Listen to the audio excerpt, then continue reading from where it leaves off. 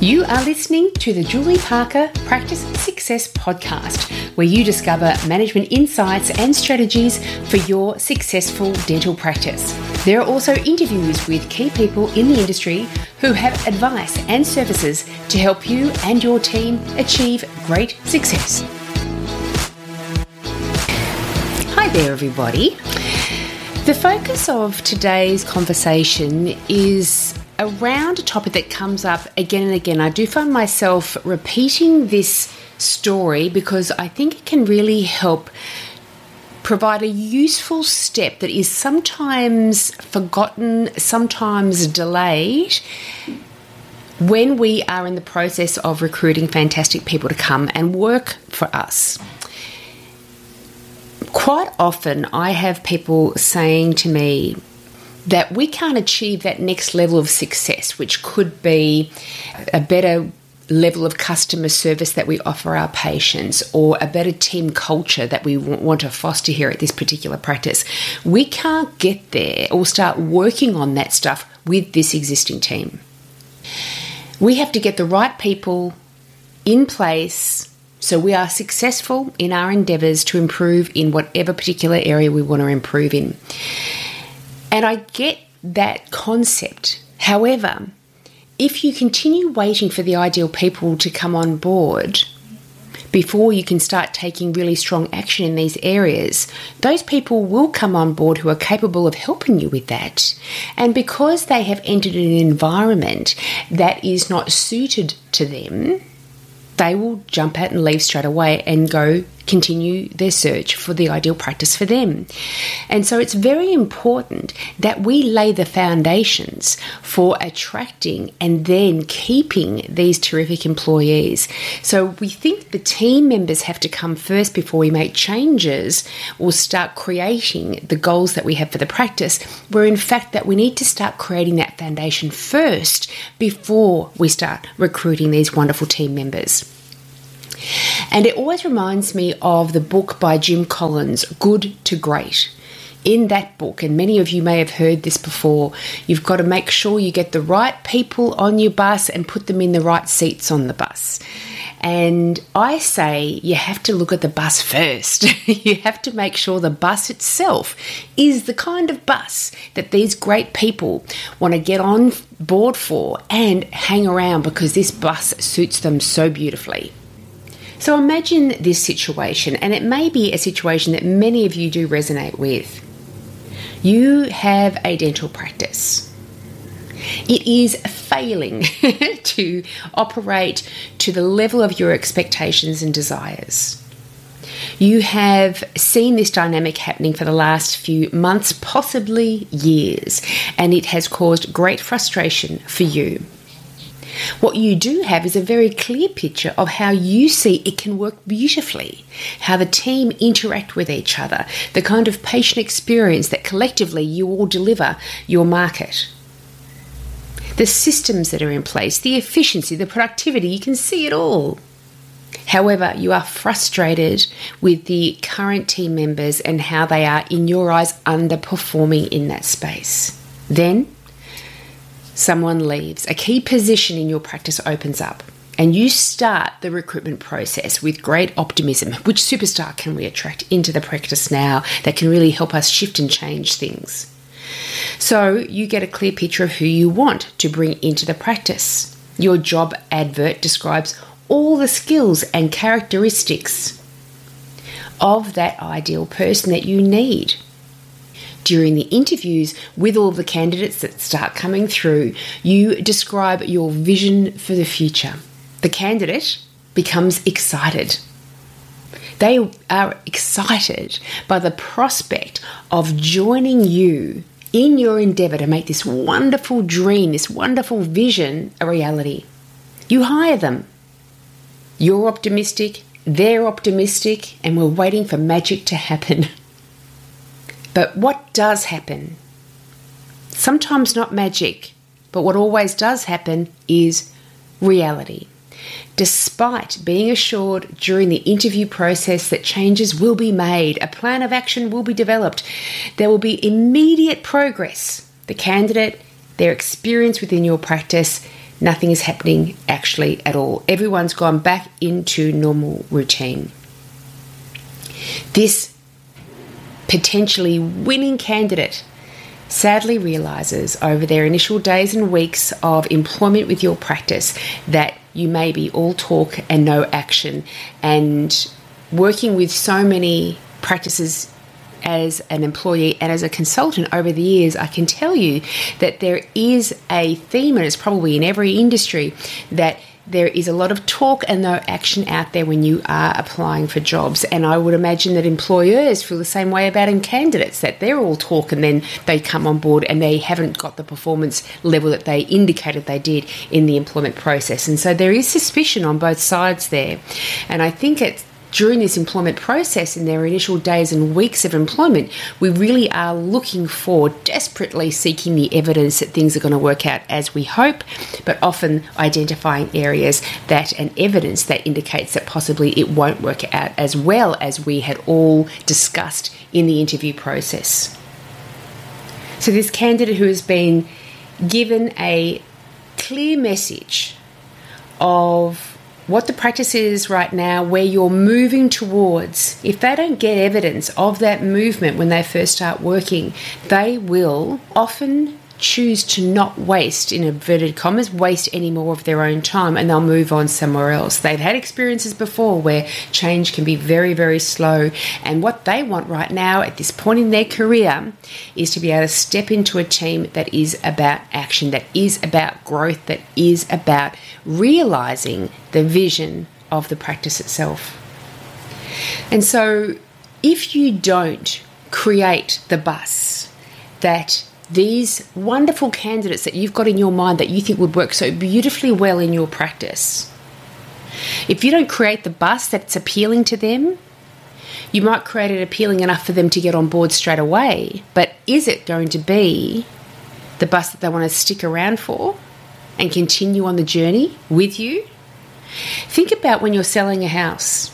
When you're selling a house, you don't just all of a sudden have an open for inspection. What you do first of all is you touch up paint, you clear things away, you stage the rooms of the house with new furniture sometimes. You take steps in the garden to make sure it looks all under control and pretty, that the facade of the building looks very attractive as well. You are dressing up your bus. So when people come through, they're getting the best possible impression of your house.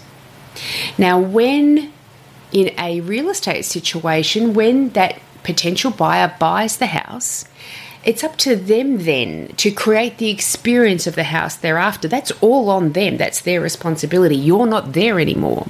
However, when you've got a dental practice and you have prettied it up in terms of how you've described working at this particular practice will be like for this candidate, depending on how much you pretty it up, it is your responsibility to make sure that's the experience that they have when they come on board. Otherwise, they see it just as surface level stuff. But when we get there and we're functioning within that practice all the time, it is nothing like what was described to them or promised to them in the interview process. Another example to illustrate what I'm talking about is when you're out there trying to find love. Some of us may have friends or connections that opine the fact that they can't actually find love. All the partners I get, they've got all the same bad characteristics. They know what type of partner they want. I want someone loving, caring, generous, giving, loyal, funny, humorous, interesting. This is the type of person that I want. And then they go out, they try to find it. Partners come on board and then leave straight away, and they are left thinking, gosh, maybe love's not for me. There's nobody good out there. Everyone's filled with promise, but don't come through with the goods. Well, let's have a think about that potential loving partner who's funny, great personality, humorous, friendly, ambitious, loyal, all these wonderful characteristics. Let's have a think about it from their perspective. What kind of partner is that person seeking? probably somebody just the same. And unless the opining single person isn't reflecting on the kind of person they bring to the party, that they bring to the relationship, and have a think about what their strengths, what their weaknesses are, and do everything they can to make sure their strengths are consistent and growing, and that their weaknesses are being managed appropriately. Maybe it's that opining single person who is not creating the environment for this wonderful personality type to be able to thrive in and see a future in. And so the same is true for your dental practice. Have a think. Who is our ideal candidate? Get really, really specific about it. And then think to yourself, now that person, not me, not the people that I've currently got around me, but that person, what kind of working environment do they need? Not just to be appealed to at the start, but once they're on board with your team, you are providing evidence on a daily basis of the kind of working environment that this person's going to be experiencing, and it's one that they actually want. What we're trying to avoid here with this discussion is to make sure we are not just prettying up the facade of our bus to attract the great passenger to jump on board. But once they're on board, they look inside the bus and it looks nothing like the outside of the bus. And the inside of the bus turns them off, and so at the very next stop, they're the first ones to jump off again. We want to attract the best people, but we also want to keep the great people. And the way we attract and keep great people is to become a great practice before we even start speaking with them. It is possible to have these people come on board to help you get there. But it has been my experience that once that person is within the team, all of a sudden progress in terms of shifting to a more positive team culture, shifting to a more positive patient experience that you're delivering, shifting to that, going down that path to that vision, that all of that progress starts to have its brakes put on, and it becomes delayed and spasmodic in action. So what are some clear action steps that we can take? The very first thing that I encourage you to do is to think about the vision you have for your dental practice. Think about 5, 10 years down the track and become really specific about what you want for that practice, because you're not going to be able to identify who the ideal team members are going to be if you don't have your vision. If your vision is focused around targets and productivity and profit, then you are going to need a different mindset of employees than if your target was all about making a difference to the community that you're in, to provide oral health care to people even if they can't afford it. And so you do need to identify your vision first to effectively identify the people that you need to help achieve that vision. Otherwise, you may end up with a team of people who are resistant to your goals because they had a different picture of what success looked like in their mind. So have a think about what are the services that you're going to be offering 5, 10 years, even beyond down the track. What patient experience do you think would be well suited to your patient base? How are your team members interacting? What kind of culture do they have? Not just in good times, but in bad times. How does your team manage conflict? How does your team manage disappointment? How does your team also manage celebration and successes? What kind of systems are in place? What's everyday life like at the dental practice? Now, the vision of a practice rests solely on the owner's shoulders, whereas a team culture can be developed as a team. Goals can be developed as a team. The purpose of your particular practice, your unique practice, can be developed as a team. The vision is different. The vision is a far-off goal that you are aspiring to achieve that requires the owner to fund it and hang around for it to make sure that it does come to fruition. And the only person that can do that is the owner. But become very specific about what that picture looks like. Take time to contemplate over this for a series of days and weeks. Get very clear around that. And then think to yourself, given that that's the vision, given that that's the bus, what people do I need as part of my team? What are their skill sets? What are their characteristics? What is required of my team members so that vision can become a reality? And always do recognize that vision in our business life, just like the visions that we have for our own personal lives, it evolves and changes over time. But just identify at this stage of your career what that vision for your practice will be like. Once you've identified the vision and considered what characteristics, strengths, skills, etc., the team members are required to have in order to achieve that vision, now's your chance to start recognizing those unique people with those unique skills and characteristics. What working environment would they love? And you can speak to your existing team members about what they love about working at your practice and what they think could be improved.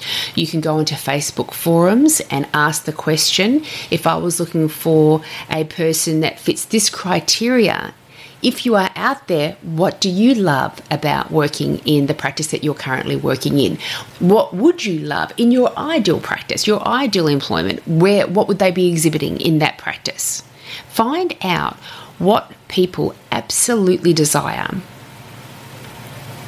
and then start creating that within your practice. Sometimes, with some practices that I've worked with, sometimes it's as simple as making sure that all the staff and amenities are sorted. You've got the coffee machine, you've got some snacks, you've got a fruit bowl, you've got comfortable seating, somewhere for people to lock away their valuables.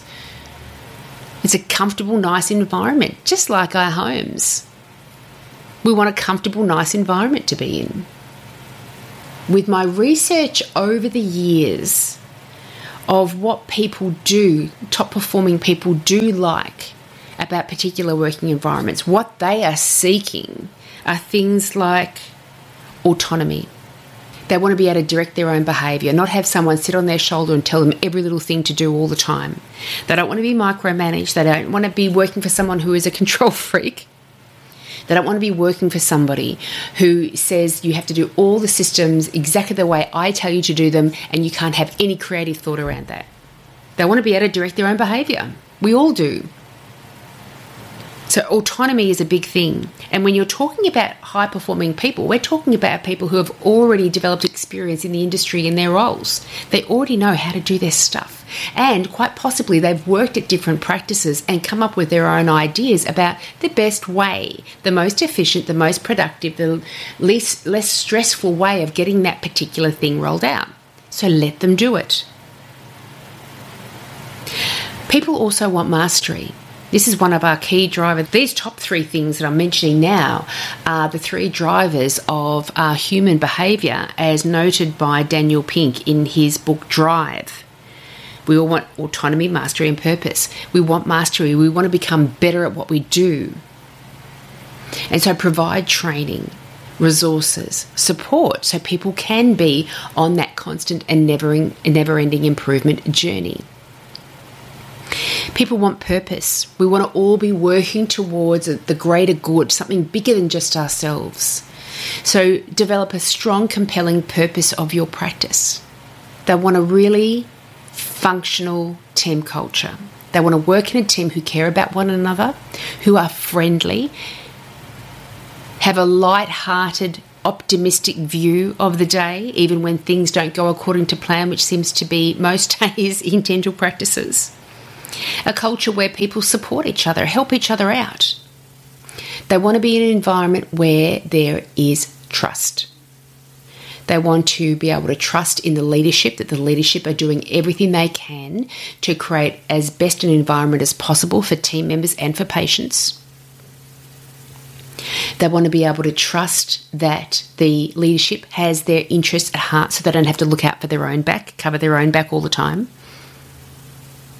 And they want to feel that they are trusted by the leaders of the organisation, that they're going to do their job well.